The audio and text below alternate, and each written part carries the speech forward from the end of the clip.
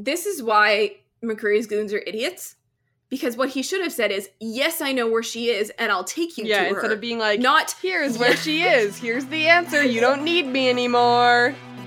Like, he dropped a pin, Yeah. and he was like, here's her exact location. I'll take you there. And Clark's like, yeah, I don't need directions to my own house. Thanks. Hello, and welcome to Are the 100 podcast, brought to you by the AFICTIONADOS podcast network. My name is Brittany Ray. I'm a 28-year-old writer and TV critic from beautiful post-apocalyptic Vancouver, BC. I like badass moms and long naps. I'm on Twitter at Britannia, where I can be found attempting journalism and talking about my cat.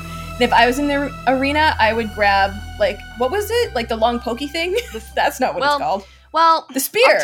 Octavia called it the staff, but it's a spear. Yeah, because then you can stab people from, like, far away, and they can't get close enough to you to hurt you. Exactly. It's the perfect weapon. And my name is Robin Jeffrey. I'm a 23-year-old actor and filmmaker from Alberta, Canada. I like brooding anti-heroes and feminist agendas, and I have way too much knowledge regarding details that no one else remembers. I run at the 100 Script on Twitter. You can follow me personally at Robin E. Jeffrey pretty much everywhere. If I was in the arena, I would go for the sword, and then I would sit in the corner with, like, the pokey side out and just be like, nobody come close to me. You know you'd be killed, like, immediately, right? Dude, that's what I want. Ah, yeah, right. Good point. Good point. Thank you. Today we have words to say about episode 510 of The 100, The Warrior's Will. So we finally figured out why it's The Warrior's Will. Well, I thought I was so smart. I was like, oh, punctuation difference. Because of course you read it and you think the warrior's will, like their will to live, their will to survive, you know? And then you're like, but what will they do? And it was like, oh, no. No. That wasn't it. We thought far too deeply about it. Yeah. That's so Britt. unfortunate. Yes, Robin. Toot-or boot. Giant toot. Yeah. So good. Yeah. Have we even booted an episode this season? I feel like we have definitely booted Riverdale recently. Yeah, I was gonna say, like, we booted most episodes of Riverdale. Not most of them. Not most. Well. Towards the back half? Yeah, okay. Listen. Mm-hmm. Okay. Listen. Public service announcement. I miss the heck out of Riverdale. And I cannot wait for it to come back. Even though, like, it drives me nuts. It drives me crazy, but I love it so much. Like, there was murder. There was also murder. But it felt like the stakes were lower because you're also like, why is Archie wearing a football jacket to a funeral? Why is Archie wearing a football jacket to the gang bar? Oh my god. Which he did. I really hate him. Yeah. So anyway, just thought I'd put that out there. I feel like I did boot an episode, but I don't. Did I? No, I don't think we have. Okay, maybe I didn't. Which is, like, kind of a miracle. Yeah. I feel good about it. Yeah, way to go. That kind of makes me happy. Good job. And I mean, I definitely don't boot this one because yeah. I mean, I wouldn't call it a shoot, but it's on the toot side of Newt. Oh, for sure. For sure. It was a really good episode. Yeah. I think the tension wasn't as high, but the drama was so intriguing. Mm. Like, I couldn't look away. Mm-hmm. So, yeah. Should we get started? Yeah. Would you like to talk about Clark and Maddie or Abby first? Abby's is shortest, so do you want to cover that one? Yeah, sure. And I think there's less to talk about here just because I think the second part of Abby's thing is happening during the dark year. Right. So, like, before, and, like, Abby's storyline also intersects with Clark and Maddie's at the end, so we'll like, leave that one for when we talk about Clark and Maddie. Yeah. Okay, so McCreary and his goons are searching for Abby's drugs. Yes. Nash. That's not nice. That's all Clark's and Abby's and Kane's and Maddie's stuff. That's not nice. There's a new character. His name is Nash. He died again. So, red shirt. Yeah. Anyway, his name was Nash. Well, when they get names. Yes, there was another character who got a name and then immediately died as well. His name was... Wasn't it Robert? No, Cosser. Oh, all right. I don't know, it just said on the, like, you know how on the Netflix subtitles it'll be like, character name, speaks words. Yeah, that's how I know, that's it. So, McCreary is going through all of, like, everyone's stuff, basically, and he finds Dioza's book. Yes. Do you have things to say about this book? Just that it's exciting. And that it already talks about the Sword of Damocles, and we know that that is the name of the 2-part finale, which is coming up, bro. Yo, I'm not ready for it yet. Like, literally next episode, and then we're on the 2-part finale. I'm not ready for it. No. I'm actually... Ooh, do you want to talk about next episode and who might be currently seeing it? Yeah, actually, right this minute, Sam is watching the Dark Year at preview night of Comic-Con, and I kind of hate her for it. Yeah. But I also, it's cool. I'm actually looking at Dioz's book right now. Oh, great. Tell me more about it, please. So she's got a couple things here. She's got launch codes. Yes, I saw that. She's got how to assemble the Hithalodium. Mm-hmm. And I'm guessing it's how to assemble a Hithalodium bomb. Right. With single or multiple tanks. Mm-hmm. Then she's got the Sword of Damocles, and it says the Sword of Damocles hangs over your head only by the threat of our money. Yeah, I saw a bunch of this. What is this? Is this a speech she's preparing to give, or the speech that she said when she was being a terrorist and stuff? What's up? Yeah, I think these are her demands.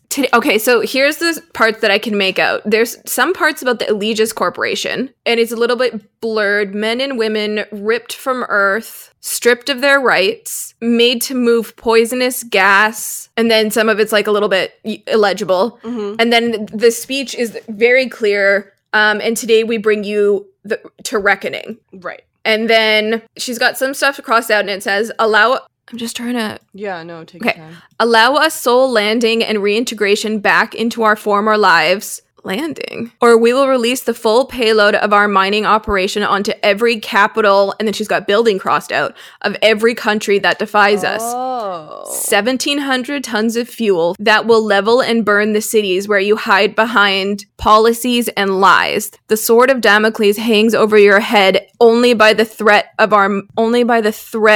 our, it says money? I thought it said money as well. Okay, so do you want to talk about... Hang on, there's more. Should we talk about the Swords of Okay, yeah, go ahead. So choose your response wisely. Should you refuse, you and all of your profits will be reduced to dust when blue hellfire rains from the sky. And then something... I think your fates rest in your own hands. All we ask is a second chance. Peace is up to you. Yeah.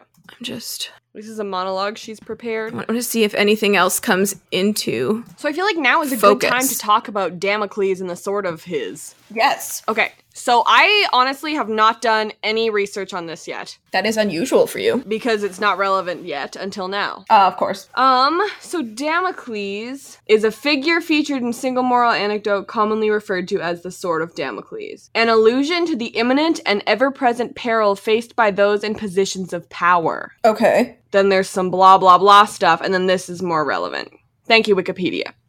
According to the story, Damocles was pandering to Dionysus, his king, and exclaimed to him that Dionysus was truly fortunate as a great man of power and authority, surrounded by magnificence. In response, Dionysus offered to switch places with Damocles for one day so that Damocles could taste that very fortune firsthand. Very nice of him. Freaky Friday. Got it. Okay, so basically, so far, Dionysus and Damocles are going to Freaky Friday. Oh my god, stop. Damocles, I'm just trying to make sure everyone understands. Damocles quickly and eagerly accepted the king's proposal. Damocles sat down in the king's throne, surrounded by every luxury, but Dionysus arranged that a huge sword should hang above the throne, held at the pommel only by a single hair of a horse's tail. Damocles finally begged the king that he be allowed to depart because he no longer wanted to be so fortunate, realizing that with great fortune and power comes also great danger. Okay. So it's like the prince and the pauper, but death also. This sounds... What is this gonna have to do with the finale? I don't know. King Dionysus effectively conveyed the sense of constant fear in which a person with great power may live. Cicero used this story as the last in a series of contrasting examples for reaching the conclusion towards which he had been moving in this fifth disputation. This is Cicero who wrote a thing. Okay. In which the theme is that having virtue is sufficient for living a happy life. Cicero asked, does not Dionysus seem to have made it sufficiently clear that there can be nothing happy for the person over whom some fear always looms? Okay. So I can see how this would kind of apply to all of the leaders right now. Yeah, I'm looking for, there's another subsection that says culture, art, and literature. So I'm just taking a look at what's relevant there. The phrase has also come to be used in describing any situation infused with a sense of impending doom, especially when the peril is visible and close at hand, regardless of whether the victim is in a position of power. The American President John F. Kennedy compared the omnipresent threat of nuclear annihilation to a sword of Damocles hanging over the people of the world. Oh, so we're kind of living that right now. Yeah, but also nuclear annihilation is relevant. I mean, it's very relevant, especially because that's basically what Dioza is, again, threatening. Yeah. And what happened before. Okay, so cool. Yeah, so this sounds, kind of hoping no nukes actually come into play. Yeah, pass on that one. Yeah. So McCreary says that Abby doesn't look so good, which I think is, like, very untrue, and two, quite rude. Yeah. Abby says that McCreary is drowning, and his lungs sound real bad. Isn't that just, like, so sad? Yeah, oh no. Oh no. If there's any character in this room that I feel bad for, it's definitely him. I hope he drowns. One of the goons mentions that, like, Abby's convulsions are coming on, and McCreary gets weirdly mad about it. He's like, I'm the only one who can insult her. Yeah. So he, like, sends them away, and... You're not a main character, Nash. Get the heck out of here. Right? Oh, was it Nash who said that? Yeah. Beat it, Nash. So McCreary decides, this is the perfect time to reveal that Dioza is pregnant with my baby. Yeah. Abby's not exactly impressed by that. Yeah. She's like, oh, wow, should I have been protecting that baby the whole time? Look who the dad is. Yeah, never mind. Abby displays some legendary behavior by throwing absolute shade.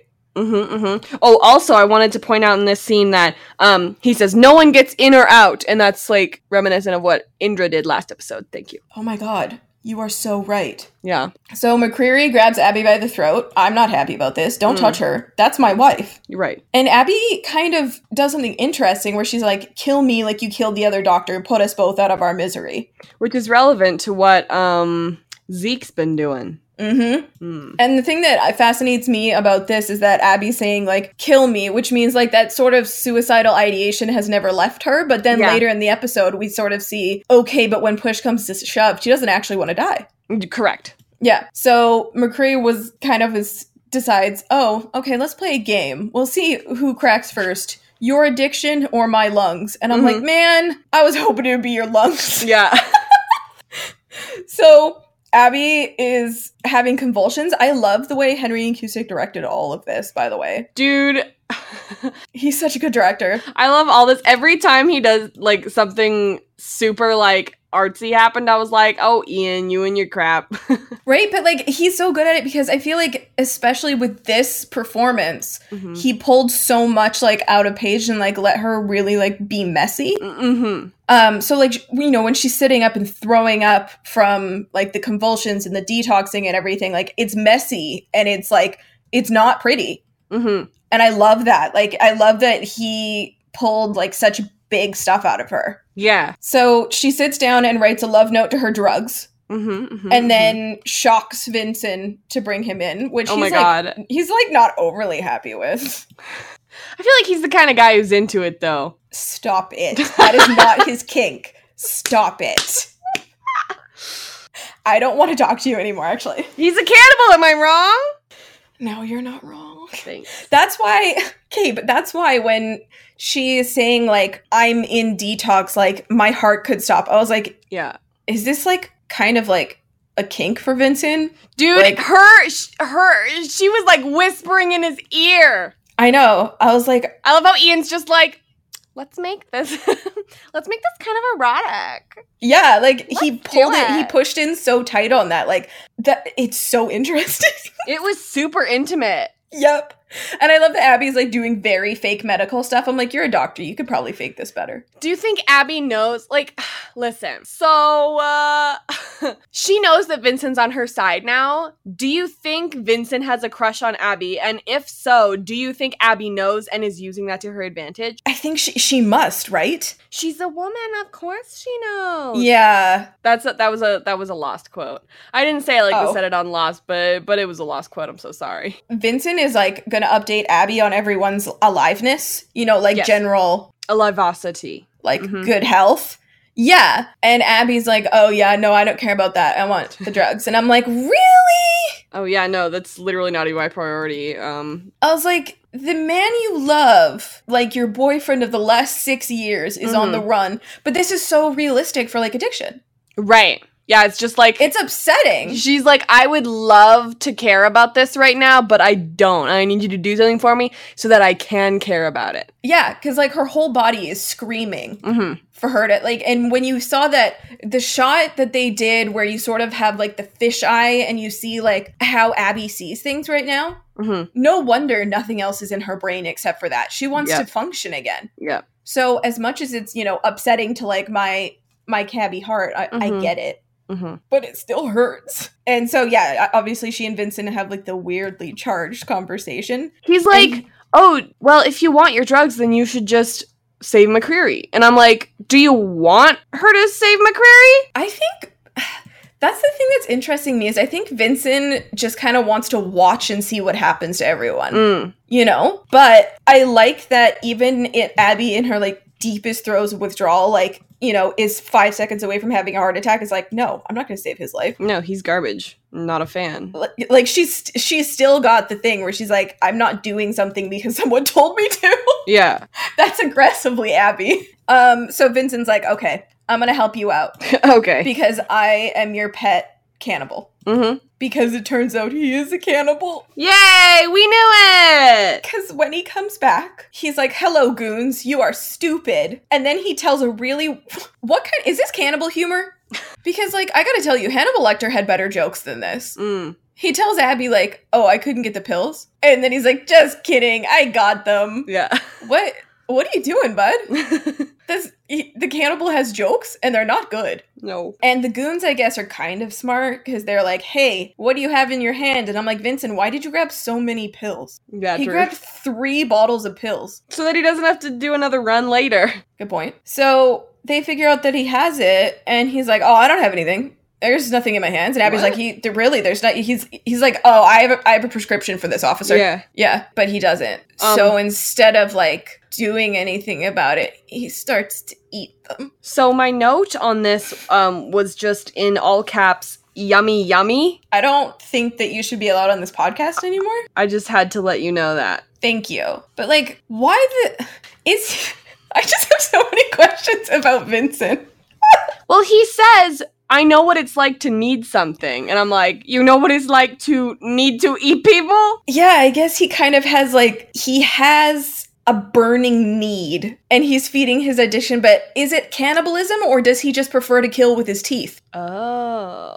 Because he tells Abby that he'll finish and clean up, and I'm like, does that mean clean up the blood, or are you gonna eat him? Are you going to clean the blood with a rag, or by licking it off the floor? And that's, like, so much food to eat. It's so much. 2 people? 2 whole humans, and, like, all of their organs? Too much. Wait, do you eat the organ? Listen, Brittany. Yeah, you do.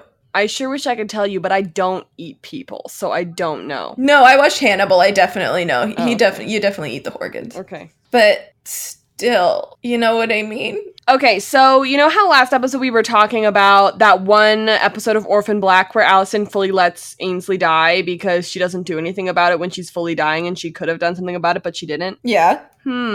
Yep. But at the same time, I guess he had the shot collar on. Abby could have stopped it. Yeah, she, like, literally had the thing in her hand. Yep. And she didn't do it. But the reality is, priorities. If she had won, I mean, she's an addict, and I McCreary frames her addiction as being a disease, which I really appreciate. Yes. Because addiction is a disease. It's not something that you choose to have. It happens to you. Mm-hmm. So he frames it as a disease, and the cure for her disease in her mind is right in front of her. Yes. So what the hell is she going to do except go for the pills? Well, that's the other thing, is it's like McCreary's disease is right in front of him too, but it's not so easy to get. Yeah, he can't, like, reach into his chest. Yeah. And remove it, whereas Abby can pop that pill on the floor. Mm-hmm. And in reality, you know, she is slipping. I mean, obviously this is rock bottom for her. Yes. But she's slipped so far from her Hippocratic oath that, 1, she's not going to treat McCreary, even though as a doctor, she should. What? May I please bring up Vincent's line from last episode where he says, killing someone and watching and, like, letting them die isn't the same thing. Oh my god, exactly. Did he know the whole time that he was going to do that? He's probably just like, I'm going to let you get so far gone, and then I'm going to do the thing I'm not allowed to do. So maybe he's manipulating her. I don't think he is. I think he saw an opportunity and just waited for it. Yeah. But he did demonstrate here that his loyalty, while conditional on getting what he wants, he will also put himself in danger to do stuff. Mm-hmm. Like, because he went and stole those pills. Yeah.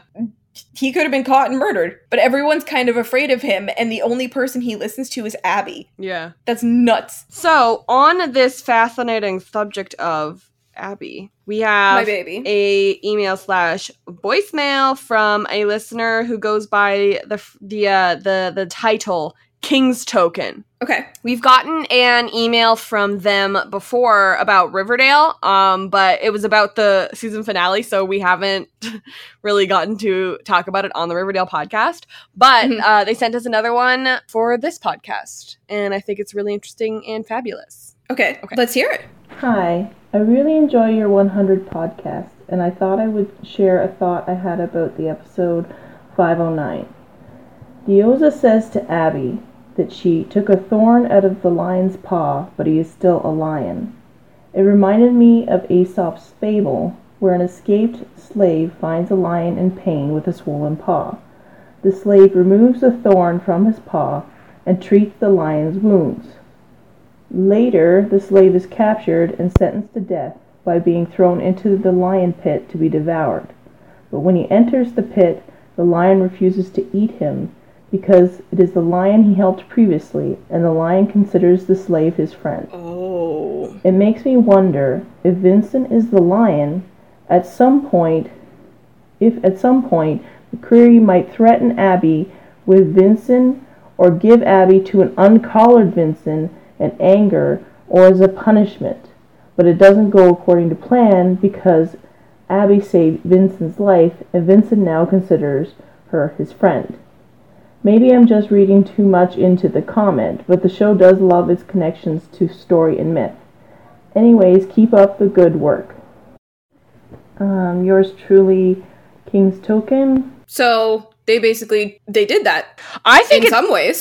If it goes farther, I won't be surprised. Like, if it's literally like him like actually being like, Vincent, eat Abby, and then he won't. If Vincent eats McCreary and that's how McCreary dies, I gotta tell you, I'm gonna love it. Oh my god. Like, I really want it to be Abby and Diosa ordering Vincent to like sticking Vincent on McCreary. I love that this is brought up because I think as soon as Diosa said thorn and lion's paw, that like we should have immediately been like, I have heard this story before. I know exactly what this is. This is what's going to happen. So I'm glad it was brought up.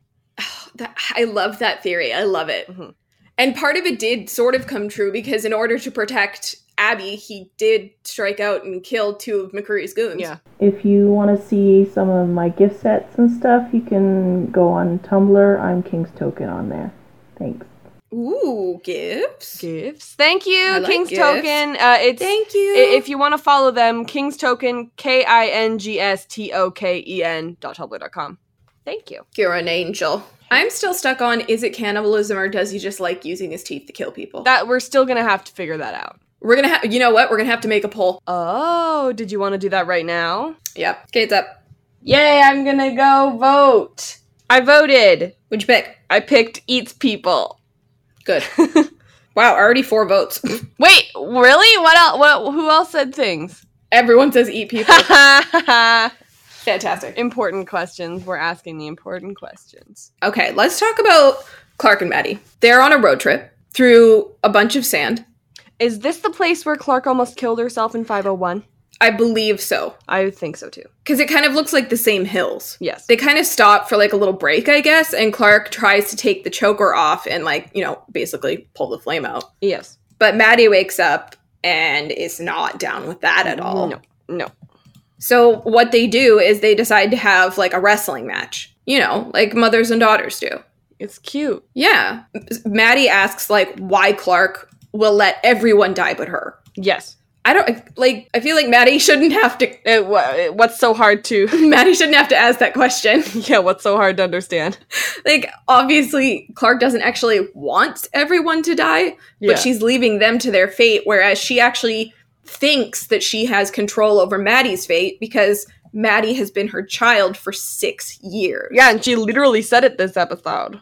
Yeah. Whoa. Whereas, you know, as important as her relationships with everyone in the bunker are, those were 6 months long. Exactly. Maddie, 6 years. Yes. It's hard to remember that. Yeah. Maddie says that commanders don't run away, and Clark just doesn't agree, because I think in a perfect world, Clark would have preferred had Lexa run away.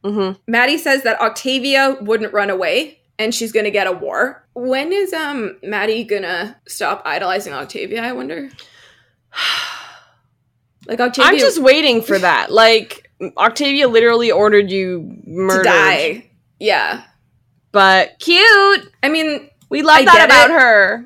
I get it, because, like, Octavia's been Maddie's hero for years and years and years. Yeah. But, oh my god, please, better role models, kid. Like, please. Please. Monty. Monty is the best role model. Clark, though, has a plan. I love that she looks at Maddie and goes, what a bet? And I'm like, oh, she's sassy today. But she says, okay, she has a plan that would actually solve all problems. And I'm like, when did you come up with this plan? Because it really would solve all problems. Yeah. She says she's going to tell Dioza that Octavia has the eye. And she's going to tell Octavia that Dioza knows she has the eye. And then they can figure out what they want to do from there. Which is basically what just happened. Yeah. But they can figure out, you know, they can figure their stuff out. And I'm like, this is information that would have been more useful yesterday. But it's such a Clark plan. Yeah. It's the secret third option. Secret third option is open communication. Ooh. So Clark has this amazing plan, and then they open the back of the rover and surprise worms. Dude, those are coming back. Yeah, Chekhov's worms, because she threw them and they smash. But then they very deliberately showed those worms on the ground. Yep, so literally Miller's gonna walk right frickin' through them. Oh my god, Wonkru's gonna walk through the worms. Uh-huh. Oh no. Like, literally they were like, oh, we have to avoid sandstorms. But you know what we won't avoid? Our own weapon. Right back in our frickin' faces. Oh, I didn't think about that. Oh god, who's gonna die of worm? Ooh. That's gonna be the worst death. Like, that is the least dignified death. Listen, I'm not saying that I want it to happen, but it would go real full circle if Octavia died by worm. Especially since she still has, like, the worm bandage on from last time. Yeah, and she was almost eaten by a worm in the pilot. Oh, hella full circle. Yeah. Like, I also don't want that to happen, because it's not a dignified way to go. No. But if it did, it would be narrative poetry. Yes. That's gross, though. So, when we next meet Maddie and Clark... Yes. Still on a road trip. Yes. But Maddie is having a nightmare about Becca? Yes, I have a question about this, please. I bet you it's the same question that Sam had and I have. Okay, what is your question?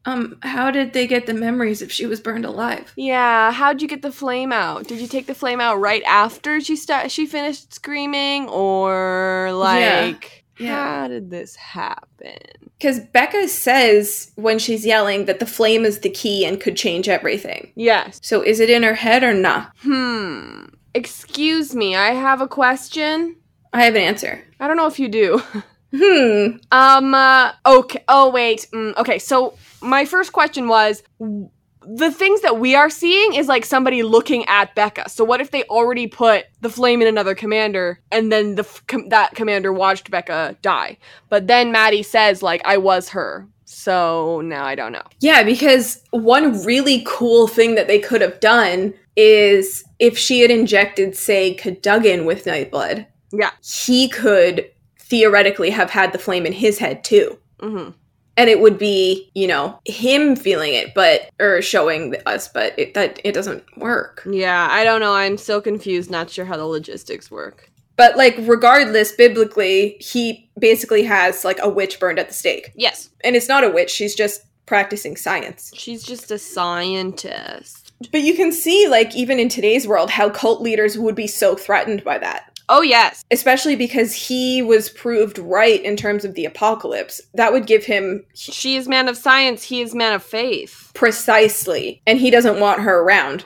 So, Maddie thinks it's a dream, but Clark says that it's a memory. Yes. And she says that Maddie can take it out, but Maddie says, no, I will just put it back in again, because I'm a teenager. Yeah. And she says you'll just have to destroy it. And that's the ultimatum that Clark will never be able to. Yeah. And Clark's like, I can't! Ugh! She couldn't do it in season 3. No. So what makes you think she could do it? Which means Clark has kind of been holding on to Lexa this whole time. Mm-hmm. Like, sort of knows that she's out there somewhere in the flame. One of the things that I was thinking about in this episode was like, they're like, oh, Gaia, you made a commander. Now Gaia's like, oof, good thing I don't have to keep track of where the flame is anymore. Yeah, it's in a person. I don't have to worry about losing it. Now I know where it is. The flame needs GPS. So anyway, back to Maddie. Yes. Who has the flame. She's dreaming again. Maddie spends most of this episode asleep and screaming. Same. But she does a great job. Like, Excuse me. Asleep and screaming. Can I please insert that one clip of Trixie screaming, pretending that she's screaming in her sleep, please? Yes. Okay, thank you. Well, just like any 27-year-old crossdresser fading reality star, I sleep like this.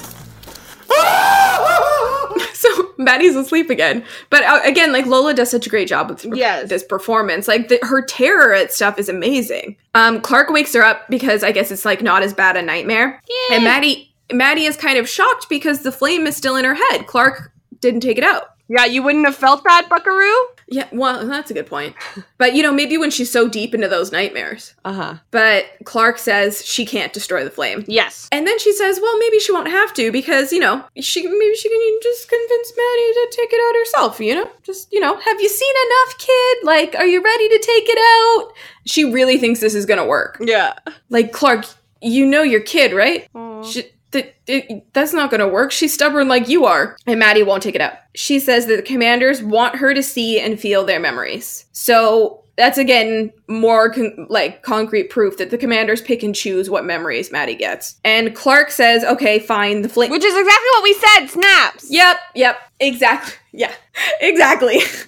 And Clark says, okay, well, fine, the flame can stay for now. Because I think she's really convinced that Maddie's going to take it out herself. Clark thinks that? Which I really think Clark thinks Maddie's eventually going to take it out. Oh, you mean eventually, like not recently? I was like, she literally just said she'd put it back in. No, I think that, like, if Maddie is traumatized enough, she will take it out. But I think that Clark's not taking into consideration that kids have ascended for a long time with the flame in their head. Like, look at where Lexa came from. Yeah, they literally said that's the age Lexa was. Exactly. Speaking of Lexa, she asks Maddie if she can see Lexa. Okay, yes. What? No, that's just, like, good content, thank you. Yeah, I'm in pain, but I'm happy about it. Yeah. You're gonna suffer, but you're gonna be happy about it. Best line. So, you're gonna suffer, but you're gonna be happy about it. Maddie knows that is why Clark is scared, and because commanders die badly, and Clark doesn't want that to happen to Maddie. I just imagine Lexa being like, she doesn't want to talk about it because she still has a crush on me. Yeah, I would say so, yeah. Lexa. Also, this is the first time I noticed that she had those, like, pop lid tabs on her jacket. I think those are dope. Oh, really? You didn't notice that before? No, I never noticed that. It was in the season 4 finale. Oh. Dummy. She's dumb. Maybe she brought it up. She doesn't remember. But, like, where you get those? Becca's fridge? Also, Clark calls Maddie her child here, so thank you. Yes. Big mood. I just really love this relationship. It was good. Big fan. So Maddie and Clark are taking a walk through the woods. Yes. That sounds nice. That's like a good mother-daughter activity. Yeah, I go on walks with my mom sometimes. Yeah. Not in the woods because mosquitoes, but yeah. Because mosquitoes. Yeah, actually, same. Yeah. That's why I don't go outside. So Maddie and Clark are making their way back, and Maddie's like, why are we going the long way around? I don't want to walk more than I have to. Same. But she's gonna. So tough. Maddie tells Clark that she should use her as leverage because Bellamy did that same leveraging to save Clark. I love this smart advice, like Maddie coming in with the good advice because she has literally, like, generations of leaders in her head. She's the smartest person ever now. And that she's still really mad at Clark for leaving everyone. And I'm like, are you not also kind of mad that... I guess she doesn't really understand that she was kind of coerced into taking that flame. Considering it was something she was so afraid of when she was a kid, I wonder what makes her unafraid now.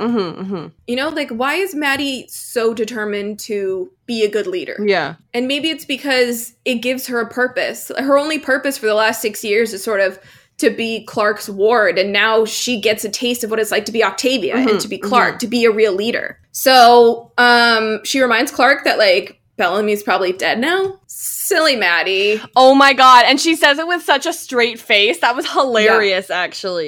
And Clark's like, what the heck? How rude. Like, if they had done, like, a zoom in on Clark's, like, widening eyes, I would have been laughing so hard. Oh my god, can you imagine Clark but with a Jim Halpert face to the camera? Exactly. Bellamy's probably dead now. Womp. Stop. Maddie is like a rebel child and wants to save the defectors that McCreary is executing because they're like, yes, including new character, Cotter. Yeah, and they're like, we don't know where Dios is. And I'm like, why don't you know? Because they ditched him. Why? I don't know. Well, that's another thing is it's just like, oh. Okay, so Echo and Co. plus a bunch of defectors were leaving, and they're like, what about the other defectors? And she's like, we don't have time. And I guess, like, Dioza also was like, we don't have time. So they were left. I guess? I'm guessing. I kind of assumed that they were with, Kane. Oh, they were with Kane, except he was on the other side of the camera. That's why I was confused. So, I guess, I don't know. We'll see. Anyway, my nose is itchy and I'm going to scratch it real quick. Okay. Maddie wants to save the defectors because they're her people. That's a big deal. Yes, they're like Shallow Valley. You mean Shallow Valley or like Lexa's people because they are the commander's people? They're the commander's people. Gotcha. And then she very nicely reminds Clark that Abby is a defector too. Yes. She's just coming in with the smart. Maddie's digging that knife in because like, she is a kid mad at her mom. Hey, guess what? Here's a bunch of facts. Which is, I feel bad because, you know, all Clark's trying to do is be like a good parent and she's just so emotional and just ruling with her heart right now. Mm-hmm. And I get it, but Maddie's like, hey, dum-dum, you made a lot of really bad choices. Yeah, oopsie daisy, huh? Because parents are only human. Mm-hmm. But Maddie didn't have to go that hard. No, she went nuts. That hurt my feelings, too. So McCreary... Bellamy's probably dead by now. Your mom should be dead soon, too. And I was like, oh, dude, stop. That's too much. You went too hard. McCreary makes one of the goons bury all the bodies. Yes. And for some reason, that reminded me of when they made Ben Linus dig his own grave. Yes. Oh, absolutely. Yes. That happens in season 6. Yeah, which always made me laugh. Yeah. Because it's, what are you doing? And Ben's like, I'm digging my own grave. Hello, Ben.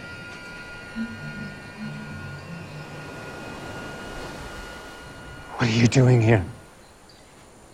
Visiting. What are you doing? I'm digging my own grave. Why? People who are still on season 2 of Lost are like, who's Ben? Who's Ben? This show is such a delight. Why? Why? Like, well, it's a long story, actually. I can't talk about anything else here, but I just love that moment. Why? Why? Well, wish I could tell you, but womp. I like that Clark and Maddie waited until he was done burying the bodies and then snuck up on him. It's like they made him do all that manual labor for nothing. Because I guess he really did dig his own grave, didn't he? The last thing he ever does is dig his own grave. They want to know where Dios is, and he's like, I don't know, we're looking forward to. And Clark's like, okay, well... He's like, literally nobody knows. Weren't you paying attention to what we were talking about? Yeah, like... We wouldn't ask if we didn't know, so, y'all aren't great at listening, I guess. But he does know where Abby is, and this is why McCreary's goons are idiots, because what he should have said is, yes, I know where she is, and I'll take you to her, not, yeah. Yeah, instead of being like, here's where she is, here's the answer, you don't need me anymore. Like, he dropped a pin, and he was like, here's her exact location, I'll take you there. And Clark's like, yeah, I don't need directions to my own house, thanks. Thanks a bunch, I'm gonna go now. Stop it. It slipped out. Yeah, don't mock my accent that somehow randomly comes across even though I'm from Alberta and shouldn't have one. Yeah. My favorite and scariest part of this episode, I think, is this part, is Maddie slitting his throat. And telling Clark they would have heard the gunshot. She knows, and also, now that she's seen Clark's ruthlessness, and Clark has very coldly murdered someone in front of Maddie twice, who has tried to help them. So now that's a lesson that Maddie's learned is, we kill those people. Exactly, like, as if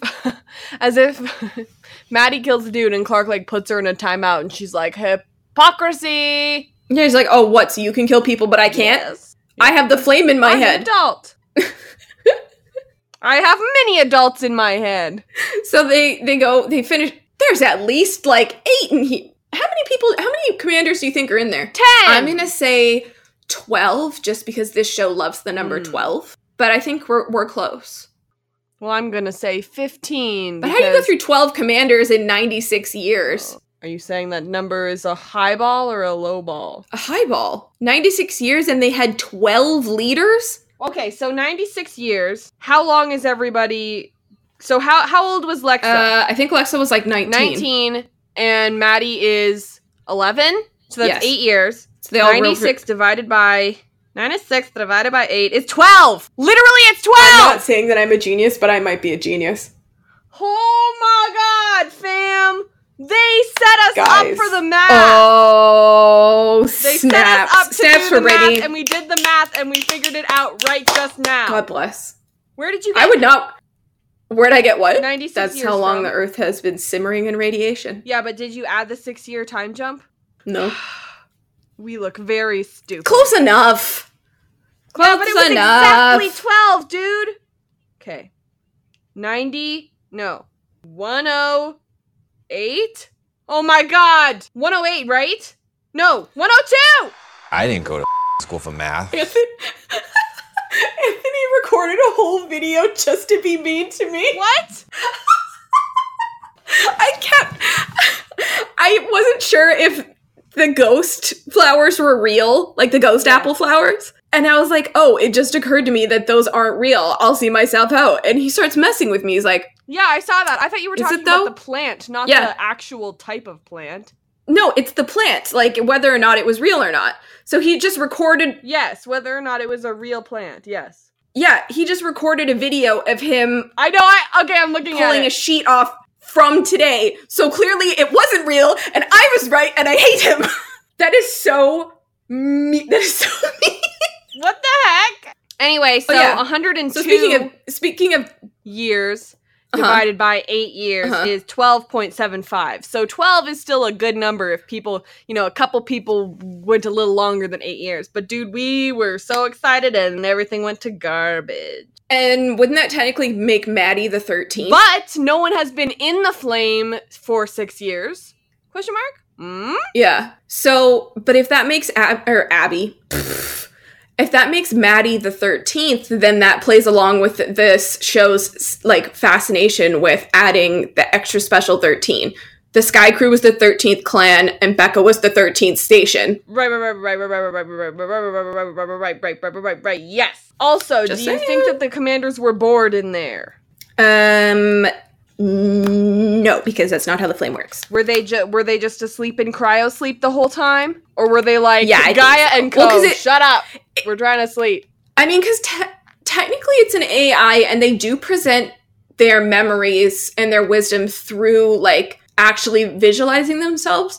So I think it's a fair argument that they are kind of in there kicking around. Because when they went to the City of Light, Lexa was there, and she was Lexa. Okay. Yeah. Okay, so what new hobbies would Lexa come up with in 6 years while she waited for a new Makeup person? tutorials. Oh, yeah, duh. She probably tried every type of eyeliner there was. Knitting? Yeah, she had to knit herself a new cape. Jogging? But at what cost? I think Becca definitely took up fire, like, safety and prevention classes. Yeah. What else would Lexa do? Really, a lot of sword fighting. Maybe she watched a lot of Star Wars and learned how to build her own lightsaber. Becca built her a lightsaber. Photography? Ooh, photography, yes. Great. Well, now we've come up with this lovely list of hobbies that Lexa could have done. Shall we move on? I mean, What? no, you know what she did? She took up drawing so that she could also draw pictures of Clark. She's like, now I draw Yeah. pictures of you while you are sleeping. Exactly. Anyway, Maddie has a big day, I think, because she has a lot of nightmares. She meets Lexa, she meets all the commanders, and then she meets her grandma. Cute. And that doesn't go great, on account of grandma has overdosed. I'm not quite sure how that happened. Well, She usually before was just taking 2 a day, and when he, like, dropped all of them on the ground, she, like, lifted them all up, and me and Mom were like, oof, that's a bunch of them. Yeah, I wondered, because she put one in her mouth.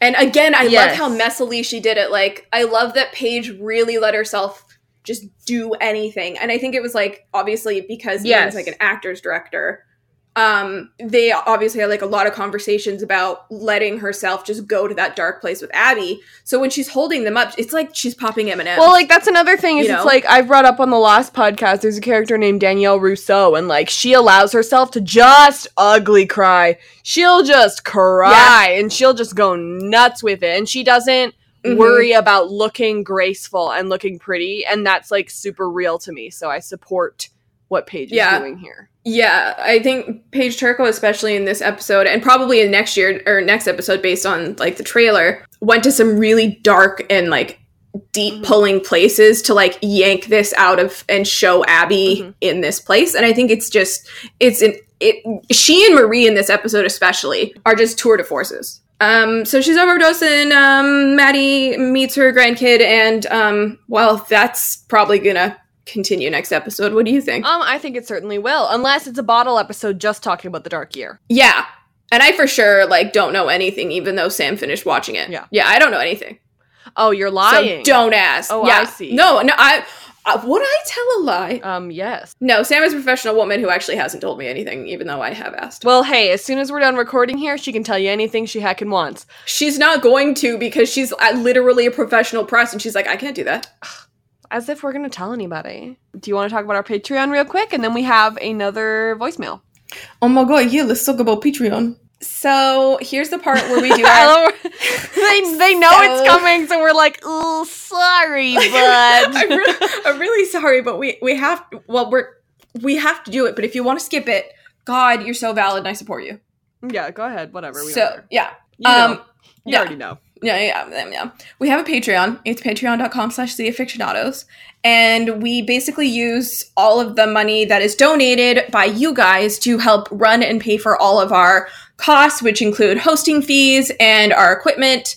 So if you have a spare dollar, we would really appreciate any support that you can give us.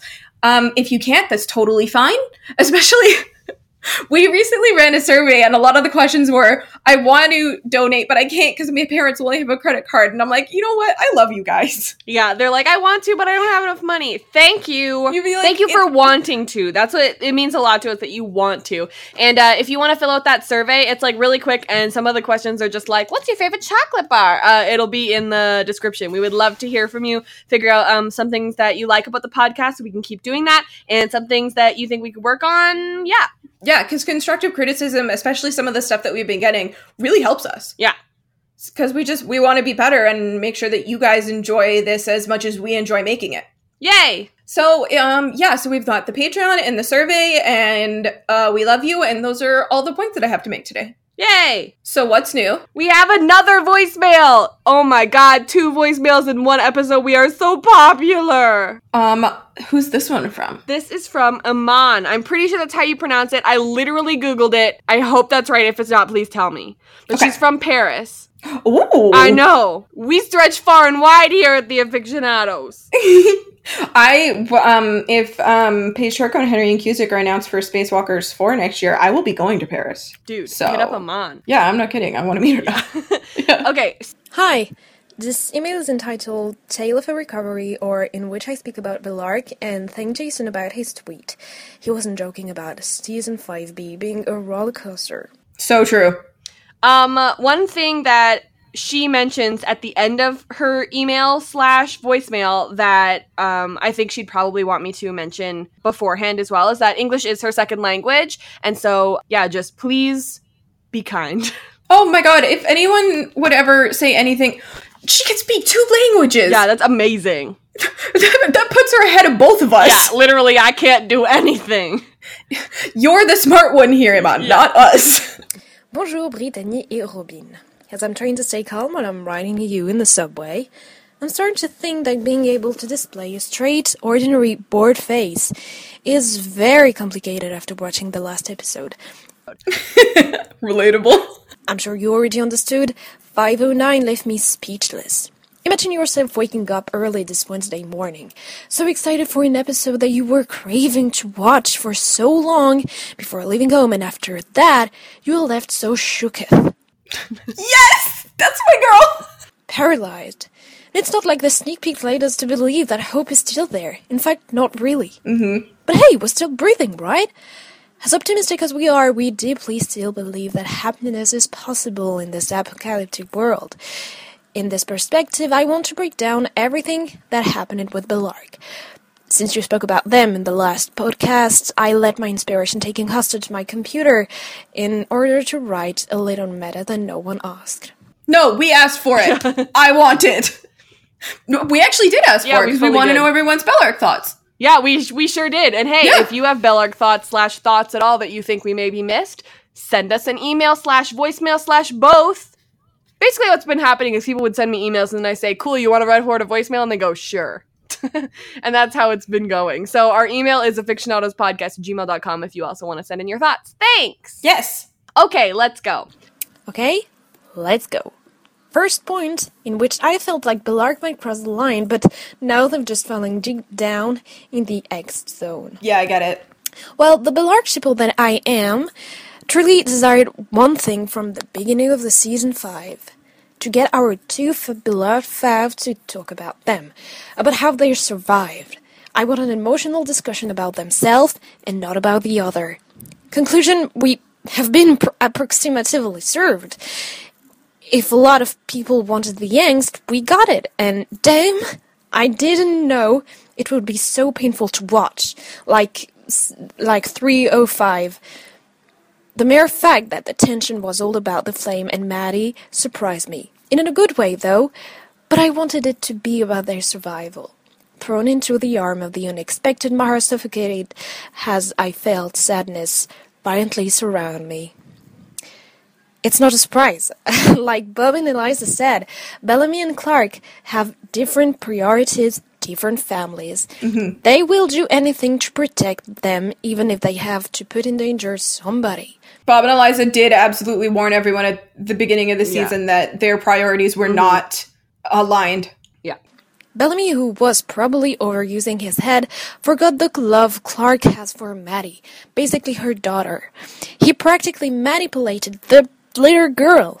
I'm not saying it's not a good plan, but I'm trying to say that Bellamy should have considered how much important she is for Clark. Mm-hmm. It may have been torturous to put her in danger, but it is even more when he left Clark in that cell when she was screaming at him. Or when she slapped him even more. She's right. Whoa. I knew he deserved it, but however, I never expected Belark's relationship to take such a turn. Both now have to face the emotional and physical pain. I also didn't really see it coming for them.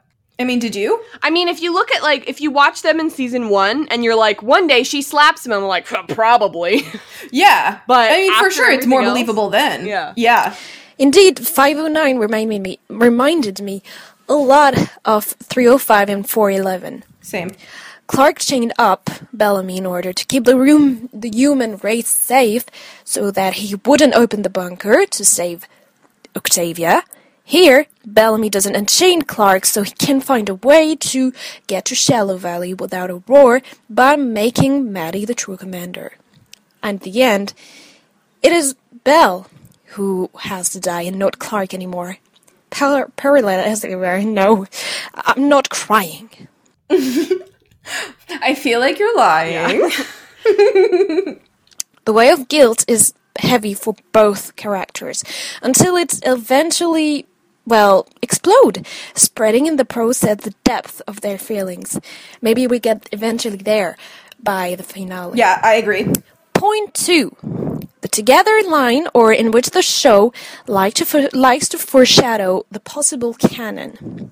The word together can literally be the anthem that rhythms the whole show. Each time it is said, I'm triggered. I get it. It reminds me a lot of a singular aspect of literature that I've been studying a lot in university. Because I'm currently doing literature and media and audiovisual studies. Cool. Yeah, right? Especially in plays. 5 acts are usually written. The fifth, which is usually the last, cover the rebuilding of and the rise of a relationship after an emotional injury of the third act, mostly added comma from 305. Right now, we reach the climax. The climax. Your hate, a slap in this context. What will happen next? Maybe a final real exchange between those two, fed by guilt, love, sadness, and regret. An ending where they'll potentially bond. Moreover, the expositionary scene, which is the first scene of the first act, deals with a future event willing to fulfill the destiny or the journey of the protagonist. Remember, nothing will change in the ground. It's a sentence said by Bellamy to Echo in 501. And seriously, I believe something completely different is going to mark their relationship. Although the word together, said in 508, is very important to Bellark, because they may be being separated for so long, but at the end, I still believe they will get together. Okay. I mean, together is a big theme for both Bellark and Cabby. They've both said that in terms of leadership and in terms of, like, friendship to each other. Then there was a part that she included in her email, but not in her audio clip, that I really enjoyed, so I'm going to read it now. Okay. I'm merely saying that some little signs are left in each episode, indicating the romantic arc is beginning to set its roots through Bellamy and Clark's relationship. I mean, the way camera angles convey a brand new intimate form of interaction push us to believe that they might be canon. So many close-ups. She's right. Especially their reunion hug. That was like one of the first indicators that I saw where I was like, okay, if they wanted to make this canon, this could be used as part of the build-up. Well, we can say that it is premonitory, I guess. Yes. Point 3. A traitor who you love. We thought Echo was the original traitor in 506. 508 introduced us, Clark, through this phrase. Now some people would ask, what about Echo? Yeah, Echo is still occupying a huge place in Belle's heart. They're in love, and no one can stop that. I like Echo. I have nothing to say about the Becco relationship, which is sometimes a real problem that the fandom really have a problem, with. But no, I think it's a little bit normal. It's quite interesting. But let's focus about the traitor word. Yes, Echo is still occupying a huge place in Bellamy's heart. And they are in love, and no one can stop that. That's why O's line in the last 5 minutes of 508 has a double meaning. The word traitor represents Clark as well as the banished Echo. We are able to understand that both women are put on the same level. Nevertheless, there's something incredibly different between those two relationships. Okay, I would agree with that, yes. I don't know about you, but I always pictured this. Echo is a projection of Clark in which Bellamy lives his love with her. Remember during the Becco love scene in 506, his hand were on her back, and the transition to Clark was focusing on the exact same location of her hand while she was packing her bag. Through Echo, Bellamy tries to put all his protection aside in order to not reproduce the same mistake from the past. That's explaining the reason why he refused her to defect alone. He practically begged Octavia to understand the woman she had become during those 6 years. But at the end, she left with a very hot goodbye scene, officializing their upcoming distance by a very intimate closeness. Which they also did with Gina and Abby. Oh, Gina. I like the idea of like the physical parallels, but I don't know if I 100% agree that Echo is like the replacement because Bellamy can't have Clark. Because I think that devalues Echo, the work that Echo did to become someone that Bellamy like could love. And I think that the evidence that we've found here and that Iman has found is like totally valid and visually very good. Very apparent. And perhaps the show is doing that. I just don't like it. Yeah, if it is doing that, I'm not a fan of it. But for that interpretation, I would argue that would be more. Do you remember that girl that Bellamy was dancing with? Bree. In season Bree, yes. That was like a Clark replacement to me. Yes. Because she looked just like Clark. I mean, there was no escaping that one, right? Mm-hmm. Whereas I think Echo is very much her own person, and her relationship with Bellamy is very much its own thing, and then Bellamy's relationship with Clark is very much its own thing as well. They're not an intersecting Venn diagram, unless the Venn diagram is just like, you know, the thing that they share is Bellamy. Yeah. But, I mean, I could see why you would interpret it that way, for sure. Because visually, they do parallel each other quite, like, especially pointing that one out, I was like, oh, I didn't even notice that. And here comes the huge difference with Clark. Bellamy doesn't beg. He acts, and he puts in danger the life of his own sister. She may have been hurt on the floor back in their physical fight in 506. However, Octavia in 508 is currently lying on the ground, unconscious. Mm-hmm. It tells a lot about how he can't forgive himself to lose her again. What a beautiful and heartbreaking act of love. But now, 509. The expression is more of the traitor, is more focused on Bellamy. I don't know you, but I don't know if you agree with me, but 9 is particularly taking side with Clark in her struggle to protect Maddie. Yes. Like Belle said in the previous episode, Mama Bears don't think, they just protect the young. Not only relevant of our protagonist's behavior, but also about her mother's, Abby. Mm-hmm. Since season 1, Abby Griffin made choices the viewer didn't agree with. She even got the blame for it. Because she did it for her daughter, and sometimes it was unexplained.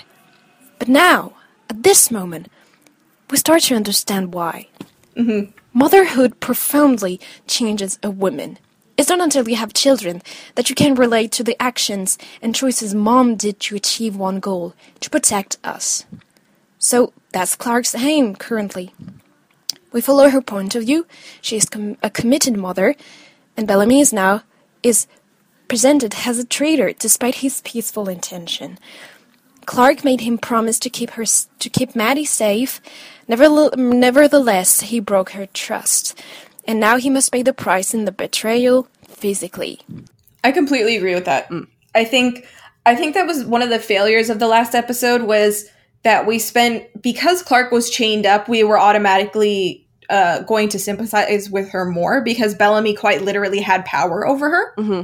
And that, because Clark is our main hero, having someone put her in chains and go against her wishes, that does sort of automatically make them an antagonist to her protagonist. Mm-hmm. And even though we can kind of reach to see Bellamy's reasons, it's more clear and more apparent why Clark hated it, and that her actions were more justifiable because she's a mother. Mm-hmm. But I also really celebrate that, because for, 3 seasons, people thought Abby was a horrible person and a horrible mother for doing the exact same things that Clark's doing now. Mm-hmm. Yeah. And you got to be a mom or understand moms to really get that you're not always doing things from a logical place. Mm-hmm. Mm-hmm. In the pit, we will see his battle, and at the end, I never thought what Octavia said in the previous episode would be incredibly important in Bellark's relationship now that Belle is perceived as the betrayer.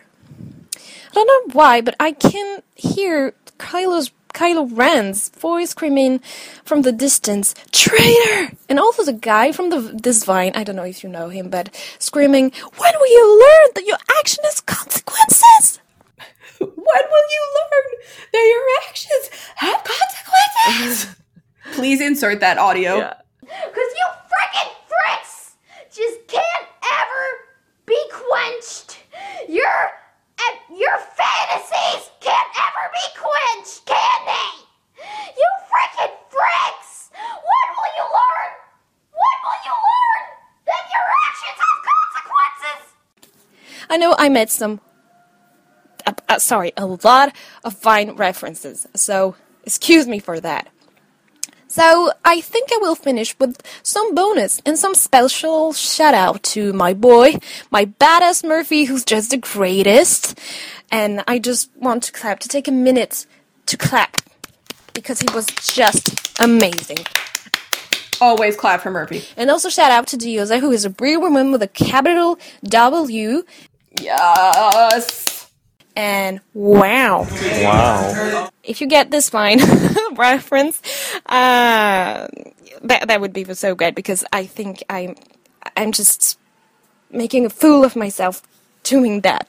She's not. You're so valid, and I understand all of them. Anyway, and also a special shout out to this random stone which caused the Civil War. Damn, Daniel. Damn, Daniel. I love this message. And in the end, that Zavin smiling, which really made flutter my heart and got me like Wendy Williams. I can't get out. I can't. Get out. This is just nuts. I love this. Even though I'm still not sure which turn their relationship will have, I'm still curious about that. And I'm still very, very... I'm just getting too emotional, because it took them 6 episodes to be finally possibly canon, and Bellark 5, maybe 5 seasons, so I think patience is a virtue. So we will wait again. I just love the objectivity that our listeners have, that they share with us, because it makes me feel like we're not crazy for wanting to sort of look at all sides of things. Yeah. Do you know what I mean? Because, like, you know, the overall royal we of the fandom is a very polarized place. And so to have people come in and say, here's my perspective as someone who's in this fandom, and I have a more peaceful way of thinking about it, it's really refreshing, and it makes me feel really glad that people will come to us and feel comfortable expressing these things. Yeah. Anyway, writing, they say that writing is a good therapy. Well, writing to you definitely helped me to overcome my depression. Oh. I was like, what? Well, 'cause she was sad about Bellark. Yeah. And Jason reminded us well of this, because season 5 will be definitely a hell of a ride. And yes, I thank him a lot for this tweet, because I joked when I first saw it on Twitter. But now he was right. He was definitely right. And in the end, I just want to remind you that I respect every opinion about Bellark, whether they might be considered as platonic or romantic. This email is just enlightening my own perception about them, and how the story focuses on their slow burn, leading possibly to a kiss by the end of the finale. I'm just saying that the camera's angles, especially the cinematography that Jason especially developed through this series, leads us to believe that Bellark is going to be a little bit romantic. There is a lot of close-up. The body language is very relevant of a potential romantic arc for them. So yes, it's just my personal opinion, and I don't want to take the blame for it. We'll take the blame for it. It's okay. Well, all in all, I can't wait for your review. I love your podcast, and keep going. You are doing an amazing job reviewing the series, and yes, this is amazing in such an authentic way. And I love your meme or Vine references, as well as the cinema's reference, which is amazing. I love this. So keep going, and may I write to you again. Absolutely. This is just an 18 Parisian girl who likes too much the 100. Oh. And sorry if I made some mistakes, because English is not my my first language. We got it all. And yes, love from Paris, and have a nice day. I love her. Thank you for sending us an email. We liked it. That was so cute, and I'm so glad that you feel better after writing it, because writing really is cathartic. Yeah. And that's why sometimes it's nice when we sit down and I don't know how I feel about an episode until we talk about it. Yeah, and now I'm like, oh, there are my thoughts. yeah, I'm like, oh, okay, I feel better now. Yeah.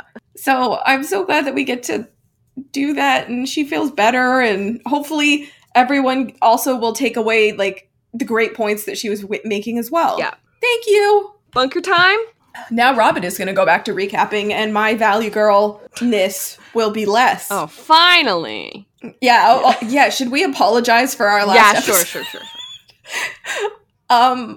Because I was hosting and because the way I fill spaces in my brain, I say but I say like more. Yeah. And I think I infected Robin with that. I mean, I would hold Robin responsible, but you kind of talk like that, don't you? I kind of do. Well, the difference is, I think that the Vlogbrothers actually made a really, really good, if I remember correctly, they made a really good video about it. And like, when you say, it's because you, like, don't know what you're going to say next. And when you say like, it's because you know what you want to say, but you're just not sure how to say it yet. That's exactly right. Like, silence and ums for me are when I'm trying to, like, grasp the words. Yeah. But like is when I'm on a huge tangent and I want to just keep talking and I'm kind of finding it as I go. Yeah, like means my sentence isn't over. Don't interrupt me. I'm almost there. Yep. Yeah. So I do apologize for the amount of likes in the last pod. Yeah. I tried counting, and honestly, after a while, I gave up cutting them out. I couldn't do it anymore. So hopefully this one's better. I've intentionally tried not to say it. Oh, good. I have not, so. Well, now we shall see how you do. Okay. So we are in the bunker, and turns out 50% of their people won't march because Maddie. But they're saying, oh, it doesn't matter because we outnumber Diosa's people, even without our 50%. I'm like, that's a lot. Okay, you might outnumber them, but they have, like, really big guns and a spaceship with guns and, like, a bunch of bombs, so... Exactly. So Octavia's like, we can't really do that without the worms. And Clark literally just stowed away with them, so great. I say this a lot, but I really did not see this season having such a heavy focus on worms. Yeah. You know? Yeah. We expected the cannibalism, not so much the worms. Yeah, I was definitely prepared for the cannibalism. The worms were a pleasant surprise. So, Brell, who is a person that we knew from the beginning of the season, but is now important suddenly. She was blanket girl, right? She was mad about the blankets? I do believe she was mad about the blankets. She's like one of the delegates or something. Yeah. And so she's like, here's what you gotta do. You gotta give them, like, no choice. Say either you gotta unite, but behind, either you're Wanheda or you're going in the pits. She's like, I would love it. Wait, what? Do you mean you're either Blood Reina or you're going in the pits? What, did I say Wanheda? You said Wanheda. Okay, well, that's because I would prefer that. Oh, yeah. Oh, for sure. But she's like, listen, I love the commander as much as the next person, probably more, and I would love it if you would bow to Maddie, but I know you're not going to, so here's another idea I had. I love the logic of this. Yeah. I love how honest she is, which is something that we don't really see with people in Octavia's. People are afraid to be honest to her. Well, I mean, I think, because Octavia was like, do you disagree? Because if you agree, then I don't need you. She's like, I'm just looking for debates. Yeah, I like that. I like that she was like, give me your opinion. And Brell was like, okay, so here it is. I don't really want you to be leader, but you want you to be leader, and I can't do anything about that. Yeah. So here are your options. And then we have the shot where Octavia looks into the mirror, and I'm like, will this be paralleled? I like this shot. I love, especially what Henry and Cusick did with Marie's visual parallels here. Yes. Where he started her, and he also started the episode off, farther away, like he doesn't push as much in on her face. Yeah. But the farther into the episode you go, the closer and closer you get to Octavia's face. Like you get more and more inside her head. And I'm almost sure he didn't do this on purpose, but mirrors is also like a really important theme in Lost. So cute. Robin mentioned Lost. Take your second shot. Oh, it's been like at least 3 this time at this point. Well, I'm fine then. So Indra is praying, and she's like, "What? I thought the commander thing was over." And she's like, "It was over, but now it is not over." So interesting that Indra prays. Yeah. I wasn't really expecting that, because even when Haida was around, did she pray? No, I don't think so. She didn't really have to. Yeah, that's a good point. Remember that time when Octavia was like, "Sorry, Roan. The flame is broken." What? I love how Octavia's main problem right now is the flame. And, like, if she had just let Ilian destroy the flame at the beginning of season 4, she wouldn't have this problem. But it was literally her who was like, nah, Gaia, keep that. Let's kill your necklace. I didn't think about that. Yeah, me neither until literally just now. Do you think Octavia literally looks back at that moment and was like, I made some mistakes. Oops. But also remember that Octavia. I mean, I know that Blood Rain is crazy and that Octavia's sort of off the rails this season, but I still like this better than season 4 Octavia. Yeah? Season 4 Octavia, to me, it felt like she didn't really know what she was doing, and then the relationship with Ilion was just weird. It wasn't until Dial Merrily when she went into the conclave where I was like, okay, now they're finding where Octavia needs to be. I would just like to say that I shipped Octillion and I will stand by it. Thank you. Thanks. You go for it. So she's like, the day that you made me your second was like the best day ever because it really felt like you believed in me and everything, and you gave me strength and stuff. And Indra's like, you were already strong. I didn't have to do that. And I'm like, oh man, this is a real cute scene if it wasn't tinged with terror. This hurts my heart, especially because in that episode where Octavia proves herself and finally wins Indra's trust, you know who picks her up when she falls down? Who is it? Kane. Yeah. Kane picks her up and says, you don't have to do this. And Octavia says, yes, I do. What doesn't kill you makes you stronger. Uh-oh. There's a lot going on. Oh, it just... it hurts right deep in my heart. So Indra's like, well, I wasn't betraying you. I was betraying Blood Raina, who I don't like. Yeah, I don't like her either. If I put you guys in the pit and do all this garbage, do you think everyone will be on my side? And she's like, yeah, but you already know that, so you're clearly here for an excuse. You're stalling, buckaroo. I think that's like... Okay, I want to know your opinion on the separation that this scene establishes between Blood Raina and Octavia. Do you think that by dissociating the two... they're trying to set up that Octavia can be saved, but Blood Raina cannot? I don't know if that's what they are trying to set up, but if they do try and do that, I call BS. Yeah, because that's what I'm a little bit worried about here. I don't see... is sort of giving them an out. Yeah, I don't know. I didn't think of it like that, but... I that's all I could think. I don't really like it. Because... I mean, Indra very textually says, I betrayed Blood Raina, not Octavia. Yes. Well, this reminds me, when we all thought that maybe Bellamy was going to be irredeemable in season 3, but rather than being like, oh, that was a different Bellamy, he owned up to his problems and he apologized and learned from them. So if they're saying, oh, that wasn't even me, that was a completely different person, I'm like, well, or you can be sorry. But it's hard because... And I mean, obviously it's because we haven't seen the Dark Years, so we don't really know everything. I mean, I just assume cannibalism at this point because I want it to be cannibalism so bad. Is Sam here? No. I was going to be like, come in, Sam. A hint, please? Is it cannibalism? Cannibalism? Blink once for yes and twice for no. And then you'll just let me know if she blinks, but don't let anyone else know. Yeah, I'm not gonna... We'll just keep it a secret between you and me that a whole bunch of other people can hear. Ha-ha! Yeah. But, I mean, whatever it was, we've seen... Bellamy did the one thing off-screen, and then we had Hekeldama, and then Bellamy sort of, by the time 309 came around, he decided to help Abby save Lincoln and Kane. Yeah.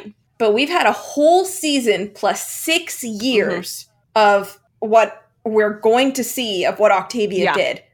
Oh, I am very excited. And I don't have to work next week, so I can watch it live. Exactly. That's so good for you. I feel great excitement about this. But it kind of makes me wonder, how do you come back from that? How do you save Octavia? And I think the only way to do it is to say that Blood Raina is a different person from Octavia, and that Octavia is trapped inside Blood Raina somewhere. Yeah. And I don't know.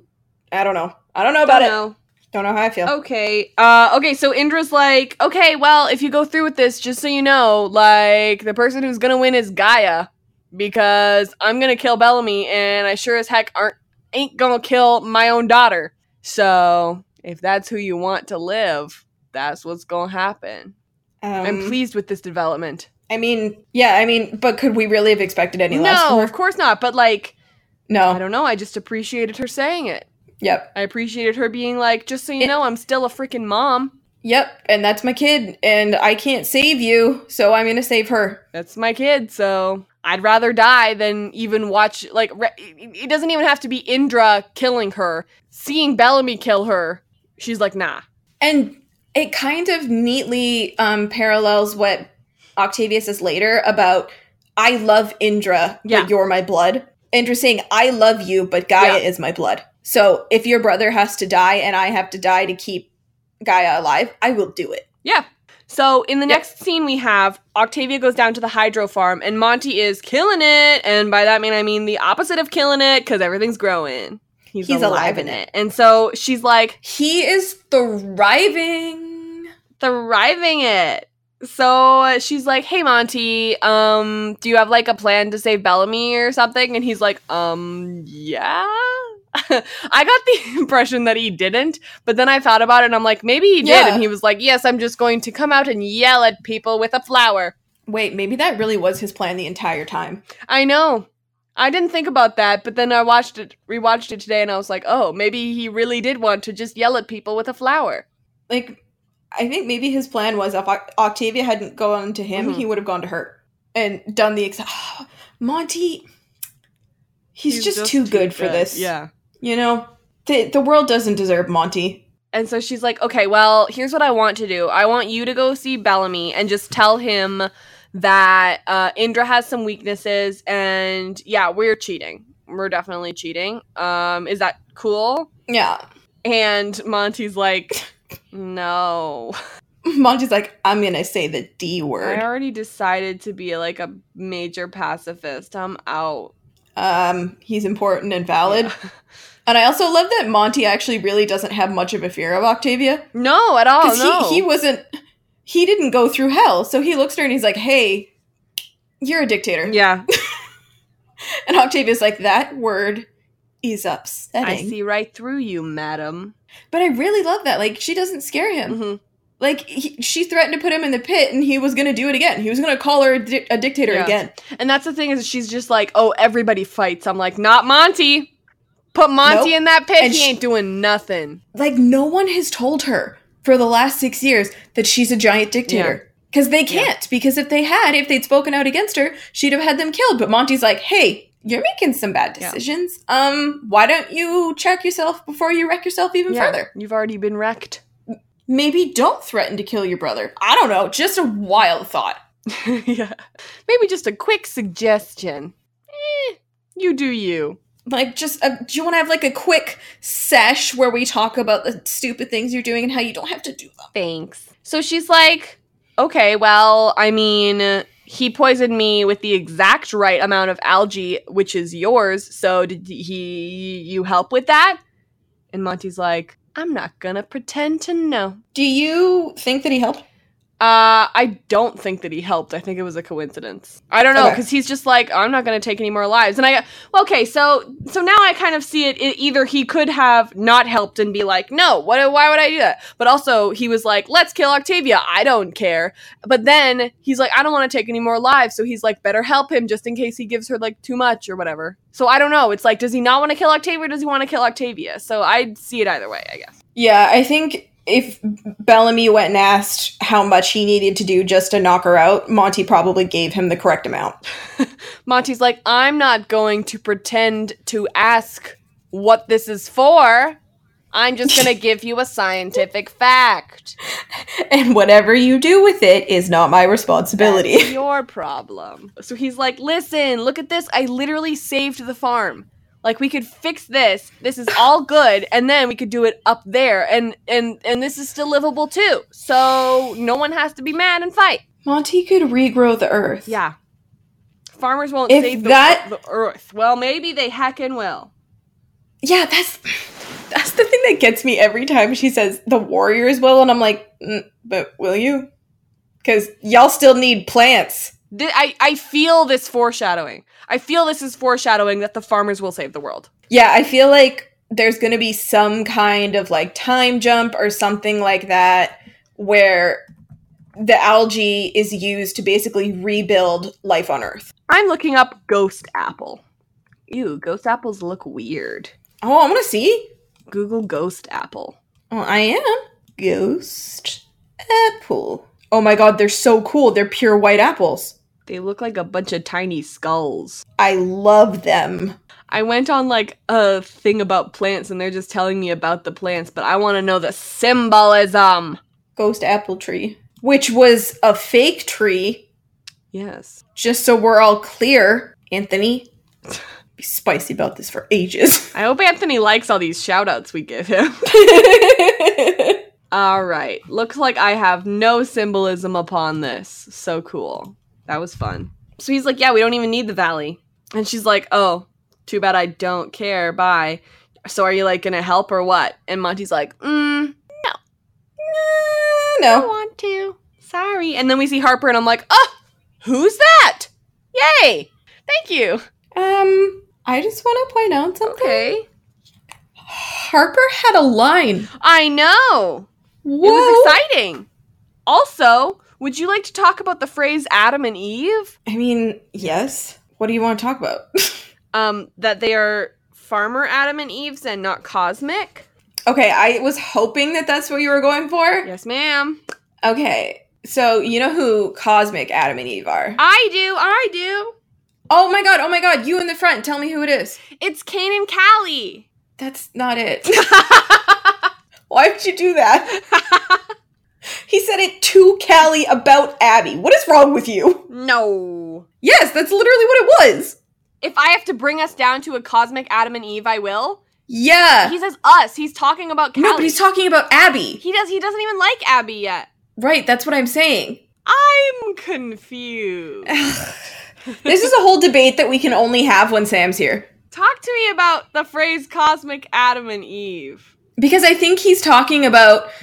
People who don't remember the pilot are confused. Yeah, Cain says to Callie in the pilot because Callie is talking about how she can't let Cain kill Abby and arrest her. And she says, she's my best friend. And then Cain says, if I have to take us down to a cosmic Adam and Eve, I will. And to me, that kind of like symbolized like Abby was the one betraying, you know, like biting the apple. Do you know what I mean? Oh. And like, she was the one who caused the trouble in the Garden of Eden, which is exactly the way that, you know, Eve was. That's not how I interpreted that line at all. How did you interpret it? I interpreted it as him saying, like, to keep all of us safe, if the only two people in the world who are safe are Adam and Eve, which is me and you, and we're the only last two people in the world that have to, like, start the world over again, then that's what's gonna happen. Yeah, but why would he do that about a woman that he didn't value enough to even try and listen to her opinion on her, like, killing her best friend? I fully agree. Not everything has to make sense. Well, I guess so. Also, season 1 Marcus Cain, who's that? Yeah, I don't know who that he is. Man, as if he works with logic. Don't know him. Okay. Can't acknowledge him. Just kidding. He is part of Cain. And I love that, like, sometimes a little bit of him comes out. I'm like, yes, sometimes you are a jerk. Well, that's another thing, is it's just like, Octavia and Blood Reyna aren't two people, they're the same person. Yep. You know. Like, you can't separate the two. They're all part of one person. So, Octavia's like, must be nice being an Adam and Eve down here, while everyone else is, like, busy doing terrible things, and they're like, actually, it frickin' sucks. Because they're just down there waiting for death. But it's better than what you're frickin' doing. Mm-hmm. So, whatever. And Octavia's like, whatever, you had to be there. No one wanted to be there, Octavia. No. And so she's like, the farmers won't save the world, the warriors will. And I'm like, why doesn't everyone save the world? What if the warriors and the farmers got together and had cool ideas? Which is kind of what Lexa was trying to do when she wanted to unite the clans. Yep. So, in our next scene, Octavia is kind of reminiscing and we're getting some just a little bit of flashbacks to just some stuff about childhood and also death. And so she goes to visit Bellamy because I love that Monty was like, no, do it yourself. And she was like, oh, okay. Like, all right, I guess I'll go do my own work, I guess. So she talks about a game they used to play called Lily Pads because I guess The Floor is Lava is copyrighted. They were like, sounds too millennial, can't do it. Lily pads is fine. So, the first one who touches the ground loses. Okay. So, Robin, do you want to talk about that? Okay. So, I watched the episode last night, And she said, No way. I know. The first one who touches the ground loses. And I went, oh, I know who the first one who touched the ground was. And so I paused it because I wasn't watching live. I paused it and I turned to my mom and said, the first one who touches the ground loses. And she was like, oh. So I tweeted it. And now it has like 300 likes. Yeah, because you're right. I didn't. And like only one other person has tweeted me being like, yeah, duh. Like, did you guys not know? That's rude. And I was like, I don't know. No one else picked up on it. I don't know.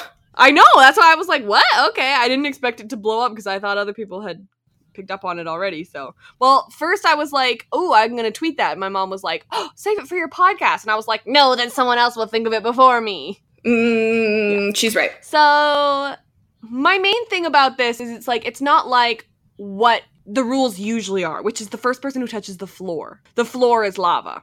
She says the word ground, which is what they've been using to talk about Earth this whole time. It's foreshadowing. Ooh, okay. She was the first person to set foot on the ground. First person who touches the ground loses. Okay.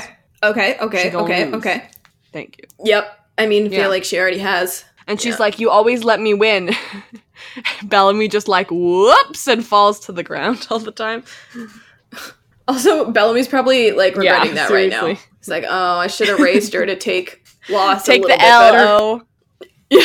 O needs to take the L a lot with more grace than she does now. So the last time they played, she fell and she cut her lip and there was blood all over the place and she was like really scared. And so Bellamy cut his arm and now he has a scar. He has a new scar that we've never seen before. And he's like, oh, I'm still trying to save you from yourself. Clark took the worms and then he's talking about how she's kind of a bad leader because she's letting her people die when they don't have to. She is a bad leader. At this point, the only thing that's like driving the war is her ego. Diyoza was willing to compromise and be like, okay, I mean, give me one death, which is Octavia, and you can have the valley. And I mean, like, don't say that people should die in order to get stuff, but Octavia is willing to kill hundreds of people. On the scale of badness, it's high. Kane would love to design another subdivision. Yes, come on over. Oh my god, right? He just wants to be a city planner. All of this garbage that you've made up is just stories from your childhood. Like, this is a joke. This is so dumb. Yeah. You're just scared, and I can tell. And she's like, the only reason I came over here was to tell you that Indra has a weakness, and it's the shoulder that Pike shot her in, and so you were also there then, and she says that she loves Indra, and recall to earlier in the season when Indra tells Octavia that she loves her, and she says, I would never say that to you. So she would say it behind her back, but she wouldn't say it to her face. You know, it's okay to tell people that you love them. I do it all the time. Yeah, you do. Mm-hmm. Love is not weakness. No, and that's the lesson that both Clark and Lexa learned, because to live without love basically just means that you're Octavia and you're miserable and nothing really good happens. So love stuff and people and things. Other than murder. Octavia says that Bellamy should make Indra take the hammer because Gaia will take the staff, which is a spear, and Bellamy should take the sword. So I was like, ooh, well, let's see what actually happens. Because, like, Bellamy at one point, I think, looks over and, like, sees the hammer and is like, ooh, should I make the bad decision? He doesn't. And he doesn't, because it all goes downhill because Gaia does grab the spear, but then Indra takes out Gaia real quick and then takes the spear from her. He's still, like, he thought about it and then he was like, no. I don't think he would have done it. I think he would want... No. I think he respects Indra enough. I know we're getting ahead of ourselves, but I think he respects Indra enough to try and take her out in a fair fight. Mm-hmm. So Bellamy's like, okay, well, here are your options. You can call it off, or you can watch me die tonight because I'm not going to fight. And she's like, everyone fights. Like, even freaking Kane fought. And he's like, okay, well, I'm not going to. So there's no coming back from this. But and this is whatever. The thing, is Kane fought, and then it broke him. Yeah. So he decided he wasn't going to fight again. Kane would be so proud of Bellamy right now. Aww. He would be. Because I love people who stand up to Dictator Octavia. Yeah. That's my aesthetic. And then she says that she's already dead. Yo, can we talk about this line? Is Octavia dead and now she's Blood Reina? Like, what does it mean? I think the way that Marie delivered this line so easily could have been very melodramatic. Mm-hmm. But I think the broken way that Marie delivered it made it feel like she really is kind of just dead inside. Yeah. Like there's nothing left of her. Uh-huh. And I think that part of that happened when Lincoln died. Yeah. Then the rest of it happened during the Dark Year. Like there's really nothing of her soul left. I don't think that means that Blood Reina is her sole identity, but I think it means that any scrap of humanity that she could have had is gone. I'm interested to see how they're moving Octavia forward past this season. But I'm even more interested in seeing how they're planning on moving forward the people who were also changed quite drastically by Octavia, like Jackson and Miller. Like, are we getting our Jackson and Miller back? Like, who are they going to be once Blood Reina is no longer? And Nyla. And like, and everyone who was like messed up by the Dark Year, like how do they then reconcile going forward knowing that even though they did those things, they did eventually get out, and like, was it worth it? Also, where's Ethan? They ate him. No! Yeah. No. Yeah. Okay. Yeah. So, now Octavia is, like, looking in the mirror again, is going to cut her wrist, and then chooses to cut her arm in the exact place that Bellamy's scar was.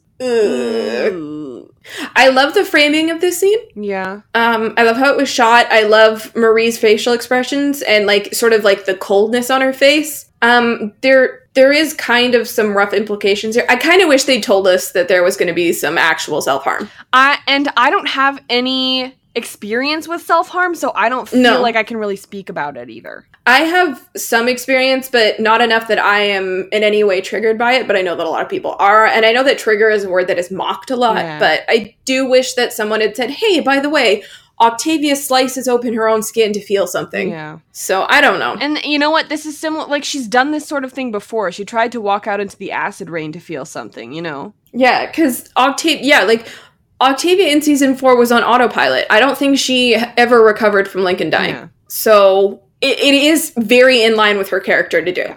Yeah. If anyone else has more in-depth thoughts on it, we will give a trigger warning before your email/audio if you would like to send something in. Yeah. So she uses her own blood as makeup, and earlier she said that the blood of our enemies is our armor. So now she is the enemy, ? I needed a minute because you and Sam made the same observation. Oh. Sam, it's literally in Sam's review, which you can read on telltaletv.com. Sam literally said she is her own enemy now. Yeah. I love that. I also love the framing of this shot where he just pushes in on like the mirror. So it's kind of like the duality of her still. Yeah, except one of them's broken. Exactly. And then she rubs it on her face and I'm like, oh my god, I thought Abby was going to be the one who was the edgelord this season, but it's you. You shop at Hot Topic. Yeah. You're the one who needs to shower. We all shop at Hot Topic. Even I shop at Hot Topic. You know what I meant. She shops at the gothy part of Hot Topic. Oh, yeah. Yeah. Yeah. So Gaia and Indra are talking. Gaia's just like, as if, Mom, I'm literally not going to kill you, so don't know how that's going to happen. And she's like, listen, they need a show. Like, you literally can't just be the last. You need to also be fun to watch. Because otherwise you end up like Kane. Oh my god, it's Big Brother. Oh my god, goodbye. I'm not talking to you anymore. Dude, I'm sorry. Big Brother is a fantastic show, and I will stand by it forever. But, like, you can't just be the last. You also have to be fun to watch. Yeah, if you don't give people a show, there's no point. Yeah. And the audience craves that entertainment. Yeah. And it's not like they had anything to watch. Exactly. So Octavia literally, like, walked into the ring and was like, are you entertained? And they were like, yes. Yup. So Gaia's like, yeah, whatever, as long as Maddie's okay. Womp, doesn't matter. And she's like, you can't kill Octavia because then they'll kill you. And Gaia's like, we're well past that. Yeah, we're well past that. That was a John Mulaney quote. Thank you. Yes, it was. I'm really hoping that you insert a clip. Then you go to brunch with people and they're like, there shouldn't be a horse in the hospital. And it's like, we're well past that. So I love this moment where Bellamy just walks in and he's basically like, oh, whoa, you guys, did I miss anything? What happened in here? The energy in here is weird. Like some weird vibes in here. And so he's like, so like, what do we do? What happens if we don't fight? And they're like, yeah, this has already happened. Like, she'll literally just execute you. And he's like, okay, but will she? Like, will she? Yes, she will. Gaia's like, are you literally just working on the hope that she won't kill you? And he's like, yeah. That's all I have. So yeah, that was the whole summation there. And so Gaia walks away, and Indra's like, okay, now it's our one-on-one scene. Maybe Octavia won't execute me or you, but she fully will execute Gaia. So once again, can't do that. So you'll be first. Hope you won't be embarrassed. Bye. And the thing that I like here is that Indra at least is like, I'll do it quick, you know? Like, I'll spare you pain. Yes, like, that's as kind as she can be, yes. It is. It's the only kindness, and I think it's something that Bellamy actually really respects. Yeah. He's like, thanks, Mom. Yeah. So, I don't know if you saw anybody, but I didn't recognize anybody else in that room. No. She's saying that somebody in this, like, pit will have a second chance to be called brother, sister, or teacher. I really thought she was going to say mother. So was I. And I was really disappointed. I was really excited. I was like, oh. But then she did it. But Seda, I think, is a great title. But yeah, I wanted to hear mother. It doesn't mean as much. Especially because it's not even English. Like, if she said teacher, it still wouldn't have meant as much as mother. But I do like that sister is something that she thinks Gaia have. Yeah, let's pretend that all the words in that sentence were in the right order. Good. Kay. So then she's like, "Okay, be the last." And so Gaia goes for the spear. And I heard someone say, "Bellamy, watch out!" And it sounded like Jackson, but I don't know. Someone's on Team Bellamy. Someone's on Team Bellamy. I thought it sounded like Jackson. I don't know. I just thought it sounded like Sachin. I have no basis for that, except I know what Sachin sounds like because I've heard him talk a lot. Yes. So Bellamy gets the sword and Indra gets the staff because Gaia kind of got knocked out a little bit. His arm gets cut, and Bellamy's literally like, ugh. Like, you know what this reminds me of, actually? You know how Maddie was like, ugh, I could suck like I said I was going to, but, like, I'm so good, you know? Like, why should I waste it? It's like, Bellamy's like, I said I was gonna suck, but, like, I practiced for 6 years! And he was also, I think, in that moment, he had the Abby moment, which is, I'm weak, or I want to stand for something, but oh god, I don't actually want to die. So Gaia is awake, and she almost hits Octavia, but Bellamy kind of like pushes her out of the way, so it doesn't hit Octavia. So Gaia learned a lot from Lexa, I think. Dude, that was some damn good aim. That was literally how Lexa took out Naya in season 3 during her fight with Rowan. Exactly, that totally reminded me of that, totally. Yeah. I loved that moment. I wish Gaia's aim had just been a little bit better. Yeah. You really wish that? What? Well, not really. Oh, yeah, I was like, what? Like the principle of the thing. So this is interesting because the Octavia that we remember would have been like, excuse me very much. Death to you. But instead she, like, just put it back in and she was like, I said be the last. Do it then. I think that's a sign of weakness. Yeah. Don't you? Like, people must have looked at her and gone, why didn't you just kill her? You're in charge. Yep. Because then I think if it was Bellamy versus Indra, even though she gave Bellamy the tips, I think Indra would still kill Bellamy. Oh, yeah.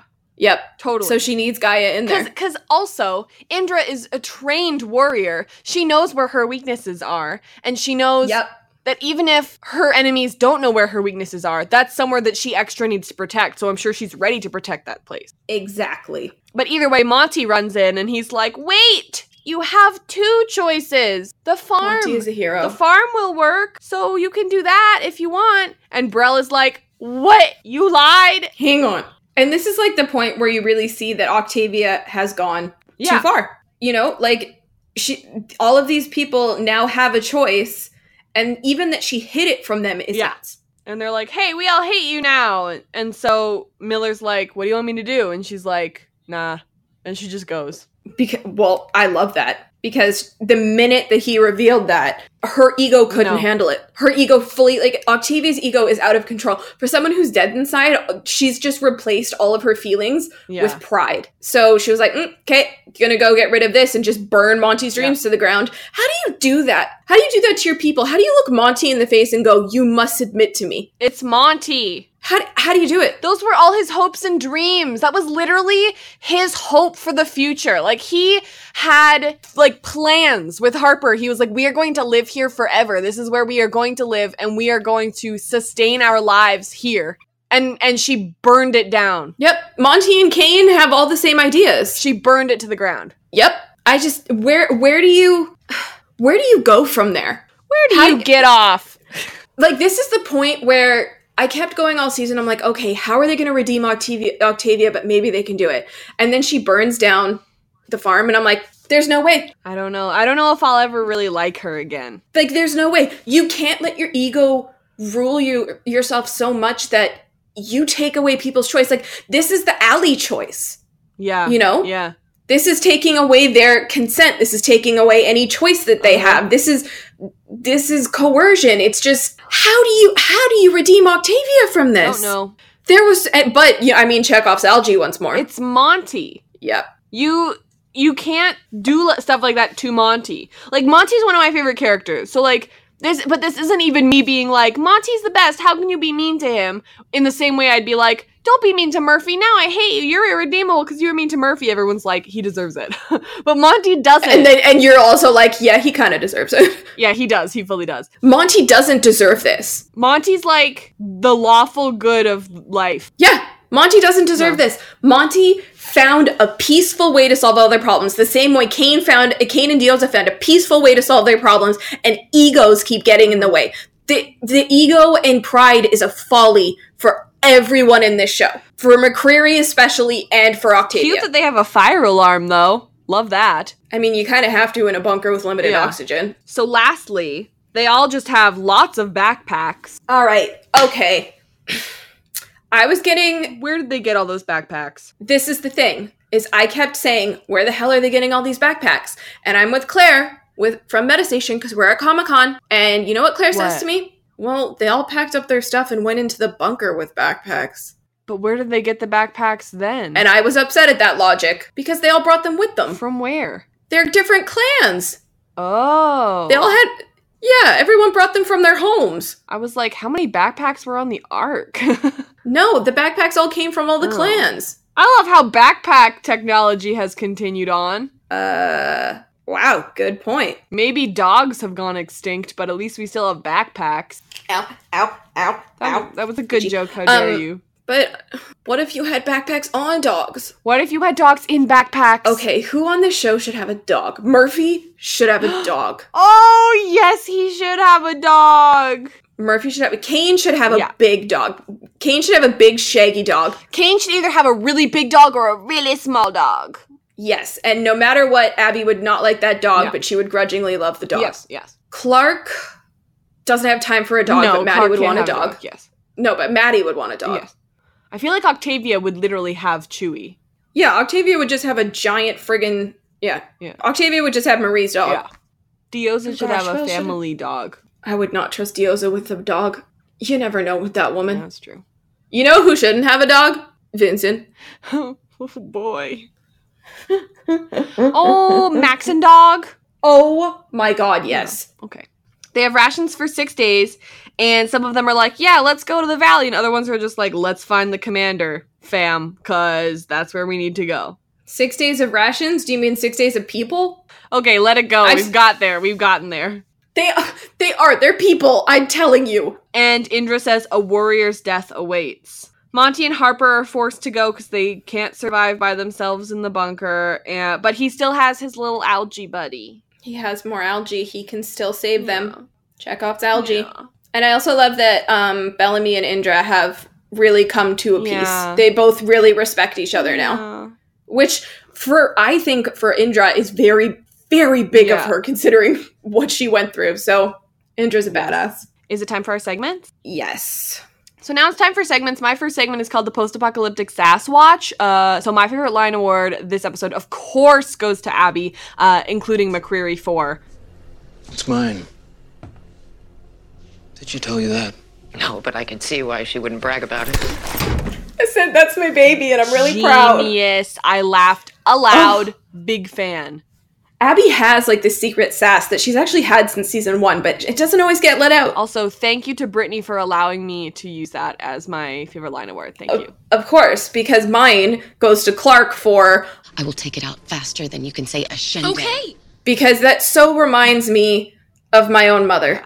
And my segment is the usually Clark Griffin shower watch, but it is Octavia Blake shower watch. Not only has she not showered, but she's now covered herself in her own blood. She's gotten dirtier. She's gotten dirtier. Her hair is so greasy. Yeah. And her fake dreadlocks are so problematic. Yeah, very, very gross looking.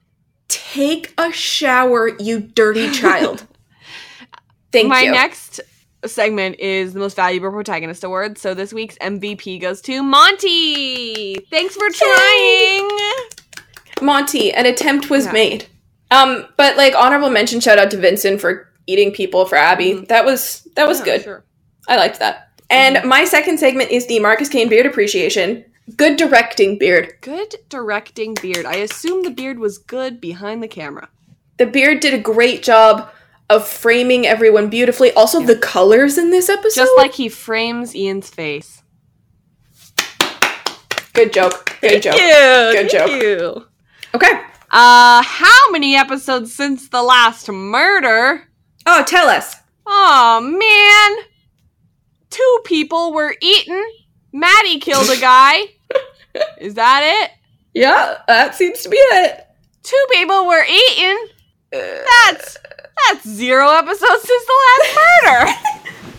Can you believe it? And it's also 0 episodes since the last cannibalism now. Oh. If the dark year isn't cannibalism, I'm gonna lose it. That's terrible grammar. I know, that's why it was funny. This is the last cannibalism. Yeah. Active cannibalism. Alright, trailer reactions. 3, 2, 1, play. We did things no human being should ever have to do. Please, someone protect Abigail Griffin. Oh boy. Oh boy.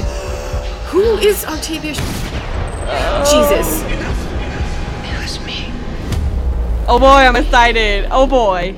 Okay. I'm very stressed out by this. So Octavia walking up the hill where the worms are. Must be. Where the worms are. Worm farm. Abby, do you think the whole episode is going to be framed by Abby's narration? Yes, I think Abby's going to tell the story of the dark year. Yes! Okay. It's about time. It's about time we got, like, some actual Abby perspective on everything. And we've got a flashback, and you can tell because it kind of has that, like, blue tone over top of it. Yeah. They always do flashbacks with. So Kane, Cooper, and shout out to Cooper for being back. And she's Indra. alive. There's the Octavia I know. Shout out to Marie for flipping. Okay, but this doesn't have the filter on it. Oh, weird. Yeah, so I don't know what's going on there. And then like the next one we see, it does have the filter on it. Huh. Yep. Good point. Okay. Why? But the thing is that she's shooting this person in front of everybody else, and they're all just like sitting there nonchalant, like, meh. I think they're all terrified. And I think this is Abby being resuscitated after the OD. Uh-huh. And then Kane's shocked at something, but that's some very clever editing to make it look like he was shot. Well. And then it looks like Abby's in the office. I must say I am quite excited by this. I'm nervous. I'm excited. I'm a lot of feelings right now. Should we outro? Yes. Thank you so much for listening to this episode. Our music is Terminal by Good News Tunes. If you are so inclined, please write us a review on iTunes. We like those. And you can also fill out our survey if you check out the link in the description. If you're a fan of Riverdale, we like to talk about that show too. We have a season 1 podcast and a season 2 podcast, and we're going to be doing season 3 and Sabrina. Yeah, if you're a fan of Lost, we like to talk about that show too. Season 2 of Lost is going out this Monday. So that's really exciting, and our guest is Claire from Metastation, and yeah, everything is good. She's in the other room right now. Yeah. Hey, she didn't snore through this podcast. Perfect. Sometimes that happens. So proud of her. You can follow the AFICTIONADOS on Twitter, Facebook, Tumblr, Instagram, Redbubble, YouTube. As I always say, basically everything but Pinterest. Yeah, mostly Twitter, though. I still love Pinterest, though. That's not Pinterest shade. And our Patreon is patreon.com/theafictionados. If you like what we do here, please consider donating, because it's expensive. You can follow me on Twitter at Britannia, which is BRITTANIA with an underscore at the end. And you can follow me personally at Robin E. Jeffrey, that's ROBYNEJEFFREY, pretty much everywhere. And I also run at The 100 Script. We have a bunch of fun over there. We just finished Nevermore, and the next episode is Demons. I don't know when I'm going to start that one, considering I don't like it. I hate that episode. So, yeah, I don't know. We'll see. If you ask me what my least favorite episode of The 100 is, I will name that one immediately. Same. It's The Stranger in a Strange Land of The 100. Yes, it is. It is the... That's a niche joke, sorry. It is the black market of the 100, which is a Battlestar Galactica joke. Join us for our next episode, which Sam just watched. Yeah. Can anyone tell that I'm really jealous? Yeah. It's the dark year. We finally get to find out what drove everyone to cannibalism. I am pumped. I'm not gonna let it go. I'm not gonna let it go. It's okay. You don't have to. But also, if it's not cannibalism, Suck. guys, what the hell is it? Yeah. Anyway, I'm excited. Okay, love you. Bye. Okay, love you. Bye.